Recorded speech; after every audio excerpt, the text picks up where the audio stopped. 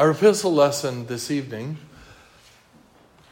pushes forward the truth of the gospel if we read it particularly in light of St. Matthew's feast day. St. Matthew was an evangelist. He literally wrote down one of the gospel accounts we have.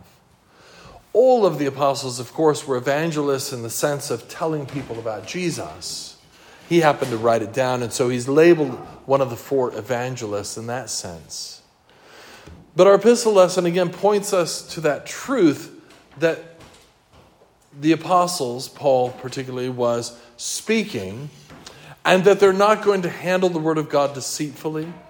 They're going to speak the truth, come what may in some sense, and for almost all of the apostles, come what may was martyrdom. And we see, of course, read on the altar today. So we have the glorious gospel of Jesus Christ being pushed forward in our feast of St. Matthew, the truth where the apostles are not going to handle the word of God deceitfully. They're not going to trick people. Yet we have an apostle is called from where? From receipt of custom, from the tax collector's booth.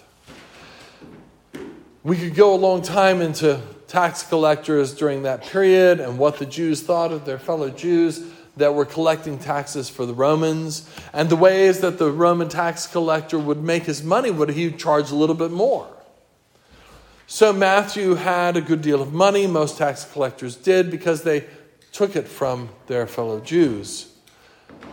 Not a very positive job description for most Jewish people in the first century. But our lessons for our second lesson this morning for morning prayer tells us the story of I think it's the rich young man or the lawyer who asked the question, and what must I do to inherit eternal life? And Jesus says, well, what does the law say? And he says, yeah, don't do this, don't do that, do this. And Jesus says, good, you've got it. Do this, you'll inherit eternal life. Go ahead and give away all that you have. Give it to the poor. And come follow me. And the man, remember, went away very sad because he was a rich man. He had many possessions. And so it reflects upon St. Matthew, who was sitting at the tax collector's booth. He had many possessions. He was a wealthy man for the day. And Jesus comes and says, follow me. And what did Matthew do? He got up and he followed.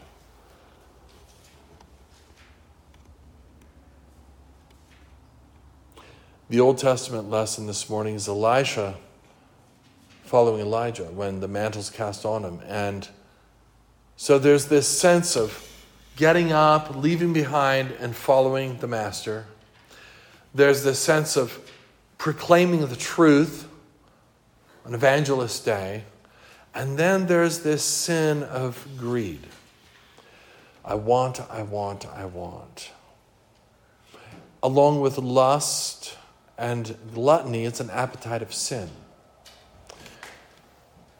The thing that is going to keep someone from speaking the truth is sin. Or at least speaking the truth in love. So Matthew was fighting that sin at some level. We don't know what his heart was. We don't know if he struggled with that in particular. But given the status of a tax collector in Jewish society, perhaps he was. He was willing to put up with a lot of negative peer pressure in order to have the nice things that he may have wanted to have. So we have to ask ourselves, what is keeping me from pursuing the truth, speaking the truth, living the truth in the joy of the Lord? It may not be greed. It may be one of the other 7 deadly sins. Chances are that would be one of those 7 deadly sins is one that you struggle with. The appetitive sins are particularly difficult because they just want more, and they're never satisfied. And we see that all around us in our culture today.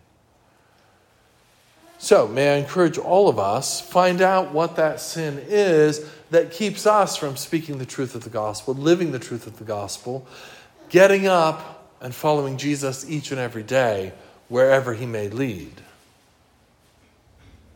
And then crucify it, kill it, along with your old self, and be new in Christ, and let's preach the truth and live the truth. Amen.